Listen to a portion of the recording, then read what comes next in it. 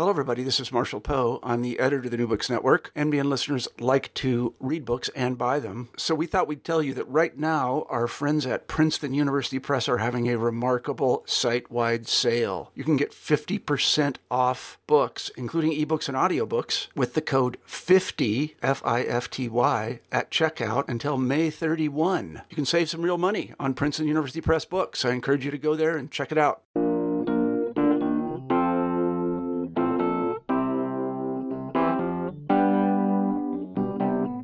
Hi there, I'm Jason Schulman, and this is New Books in Australian and New Zealand Studies. My guest today on the podcast is Joelle Gergis. She's a climate scientist and writer from the University of Melbourne. She's here to talk about her new book, Sunburnt Country, The History and Future of Climate Change in Australia. It's published by Melbourne University Publishing in April 2018. Joelle, welcome to the show. Hi, Jason. Well, it's great to have you on, Joelle. So let's start, how did you get interested in the topic of climate in Australia? Well, growing up in a country like Australia, we have a lot of climate extremes. And I remember this one summer in particular where we had a really big bushfire close to where I was living in Sydney, and there was ash falling throughout my suburb. And it really got me thinking about why the climate does what it does in a place like Australia. And so I then went on to do a PhD looking at El Nino, which is the largest source of year-to-year variability on the planet, aside from the seasons. And so I wanted to really get an understanding of what is it exactly that drives climate variability in our region. And that sort of led me on a really long journey that I'm still on, actually. One part of your journey was leading what's called the SEARCH Project. Can you tell us a little bit about what it was? Yes. So the SEARCH Project stands for the Southeastern Australian Recent Climate History Project. And really what it did is try to draw together people from the sciences and the humanities to try and reconstruct our climate history for the first time. And it hadn't really been done before. It'd been done just in terms of a handful of research projects here and there.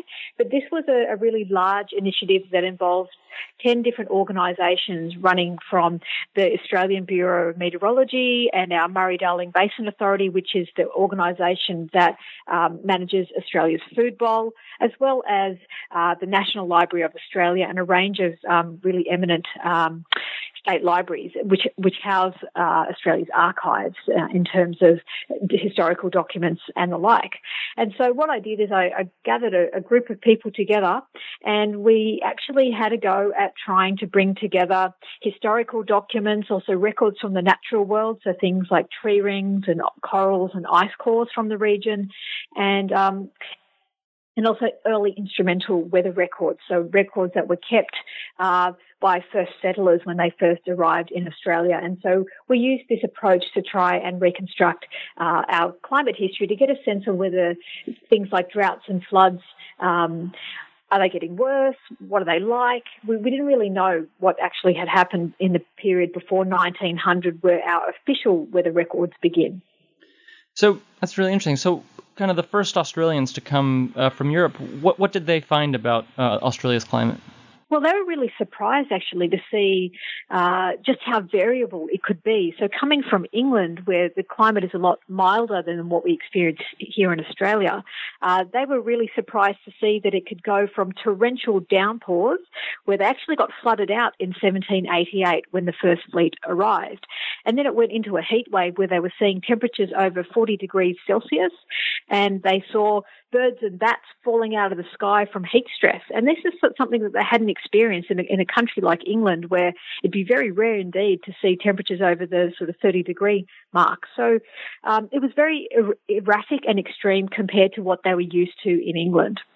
So above the first fleet, we actually had the first weather recorders. Is that right? Yes, that was one of the really interesting things that I came across, is that aboard the first fleet, there were people that were taking weather observations on that 8-month voyage from England to Australia. And so every day they were recording temperature and air pressure readings, and that allowed us to see what the weather was doing day by day as they traversed the planet all the way down. It took 8 months, which is a really long time if you think about it. And then when they arrived in Sydney Cove, eventually in the January of 1788, they were a little bit surprised by what they were met with. I guess the next question is, why is Australia's climate so variable, so extreme? And can we learn from the experience of what happened hundreds of years ago kind of to extrapolate to today? Well, the first part of that question is talking about why is Australia so extreme. And so we're quite a unique place in that we sit in one of the subtropical desert belts of the world. So nearly all the great deserts of the world are found within these zones of high pressure that sit around 20 to 30 degrees south and north of the equator. And so just in terms of where we lie on the planet, so we sit underneath this high pressure band so that makes us actually the driest inhabited continent on Earth. And so that's the sort of background that we have to deal with. And then Australia's climate is very influenced by a range of different factors that are related to our position near the Southern Ocean, the Indian Ocean, and in particular the Pacific Ocean. And the Pacific Ocean is home to the El Nino Southern Oscillation mode. And so El Nino, as many of your listeners would know, is a really dominant source of climate variability, not only here in Australia, but also in South America, in North America, and other places throughout the world. And so every year, Australia is actually having a bit of a tug of war between these tropical influences and more polar influences from Antarctica. And then we have also Indian Ocean variability that is laid into all of this as well. So we are a really variable continent in terms of our climate, but it has to do also where we sit on the planet. How have Australians, in the past acclimated to this, erratic climate? Did they learn anything from Aboriginal Australians? Well, that's an interesting question. I guess Indigenous Australians have always been really very attuned to these biological and ecological cues in the environment. So the arrival of certain birds into the landscape, or the flowering of certain trees, or bush food that becomes available as the seasons begin to shift. And this has been recorded through oral history, which is passed down from generation to generation through over time. Whereas when the Europeans arrived in Australia, obviously there was a language barrier, and so a lot of that information about how Indigenous people had learned to deal with our erratic climate was not really passed on, and so the Europeans had to learn the hard way, really, about how to try and adapt to such a harsh climate. And it took a lot of time. And to be honest, in some ways, we haven't really adapted. We still are trying to, generate agriculture in a country which is mostly arid or semi-arid. And so that means that we receive less than 50 centimetres of rainfall every year, which is not a lot. And we're a really dry continent. And so that requires a lot of inputs like irrigation into trying to keep agriculture afloat. But with climate change, this is posing really huge challenges to our industries. And so we're actually considered the most vulnerable country in the developed world when it comes to climate change. And so we actually have a range of really unique challenges ahead of us. Let's talk about sort of what's going on now and into the future. What does the research tell us about, the droughts? You said the dryness, the heat. Are things getting worse? Well, Australia's climate has actually increased by 1 degree since 1900. And most of that warming, about 0.7 of that warming, has actually occurred since 1950. And so all of our weather and climate is now occurring on the background of a warming planet. And so what that means is that while we've always experienced droughts in Australia, our droughts are now becoming even hotter than they were in the past. And so this is the kind of thing that is starting to concern a lot of Australians in terms of what we can expect in the future. Our climate is heating up. We're seeing more heat waves, both on the land and also in our oceans. Some people might be aware that the Great Barrier Reef, which is the largest living organism on the planet, actually 50% of the Great Barrier Reef corals are now dead as a result of underwater heat waves as the planet continues to warm. So alarm bells are now going off in Australia in terms of the sorts of climate impacts that we might not have expected to see until the middle of the century are now starting to play out right now. And also on the land, we've seen heat waves that we're breaking records effectively every season here in Australia. So it really is something that is gathering a lot of concern and attention within the scientific community, but also just everyday Australians who are really starting to realise that things are changing.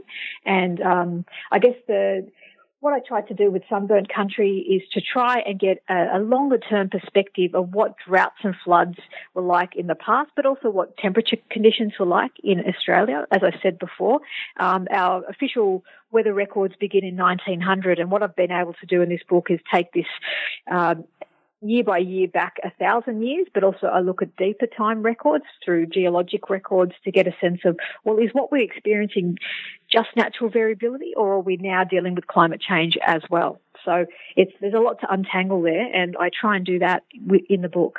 Mm-hmm. You mentioned, kind of the threat that climate change poses to, farmers and export industries. Do most Australians who live off the land, let's say in major cities, will they feel the climate extremes in similar ways? Well, people that live in cities will generally experience things like extreme heat. So in parts of Sydney, for example, which is Australia's largest city, last summer we actually experienced temperatures of 47 degrees Celsius in Western Sydney, which was the warmest summer temperatures recorded in the Sydney Basin, which is extraordinary. So we're looking really effectively at a future with 50-degree summer temperatures, things like water shortages starting to come into play. So we've got desalination plants now operational in most of Australia's capital cities to try and deal with that, because we had this really major 13-year drought called the Millennium Drought, which lasted from 1997 to 2009. And that was a real wake-up call for people in terms of realising that during that drought, people were in places like Melbourne were showering with buckets to try and collect that water and then water their gardens or wash their cars and things like that. So water shortages were actually a really big issue at the time. And so really, water is the thing that really impacts Australians, but also heat as well. And people will feel that through their electricity bills in terms of having to run air conditioners for longer, but also just realising that our landscapes are starting to change also as a result of climate change. So what do we need to do to address the situation? Is there the political will necessary to change human behavior? Well, that's the trickiest part of this whole equation, unfortunately. So the really exciting thing is that all the technology we need to turn this around already exists. It's all there. And in a country like Australia, you'd think that we're drenched in sunshine, but only 3% of Australia's electricity is generated by solar, which is an enormous opportunity, really, for us to get on board and to really change the way that we power our nation. In terms of the political will, well, that's really difficult, and I know that also listeners in the US also have challenges in that area as well. So in the very conservative side of politics would like to see us continue to develop our coal resources, which are vast in Australia. But as we start to see these really extreme aspects of the climate play out, like I said, 50% of the Great Barrier Reef died in the last 2 years. That's 64,000 people in Australia rely on the reef for work in terms of their jobs, and it's also worth $6.5 billion in terms of the Australian economy. So we need to have a think about the type of future that we want to live in, and what sort of future we want to leave for the next generation. And so I think it really does come down to people realising that it's really important that this is not the time to switch off. This is the time to really take a stand for the things that really matter, and realising that your vote really does count. And I think that's really important, to get behind the political leaders that really want to see change. And we can see that this clean energy revolution is sweeping the world. This is not something that we're by any stretch going to be leaders in. Places like Europe and elsewhere are already leading the charge in terms of making the most of the opportunities that are there. So I think sometimes with climate change we can frame it in a very pessimistic light, and there are a lot of very serious impacts that are going to play out and are playing out. But I also think it's an opportunity to really shape the type of future we want to live in. So I actually think we're witnessing a pivotal moment in human history, and one that really is an invitation to exercise your power as a citizen, but also as a consumer in terms of helping safeguard life on Earth. The opportunities are there. Joelle, I want to thank you so much for being on the show today. That's Joelle Gergis. She's a climate scientist and writer from the University of Melbourne. Her new book is Sunburnt Country. The History and Future of Climate Change in Australia. It's published by Melbourne University Publishing in April 2018. Thanks for listening, and we'll see you next time.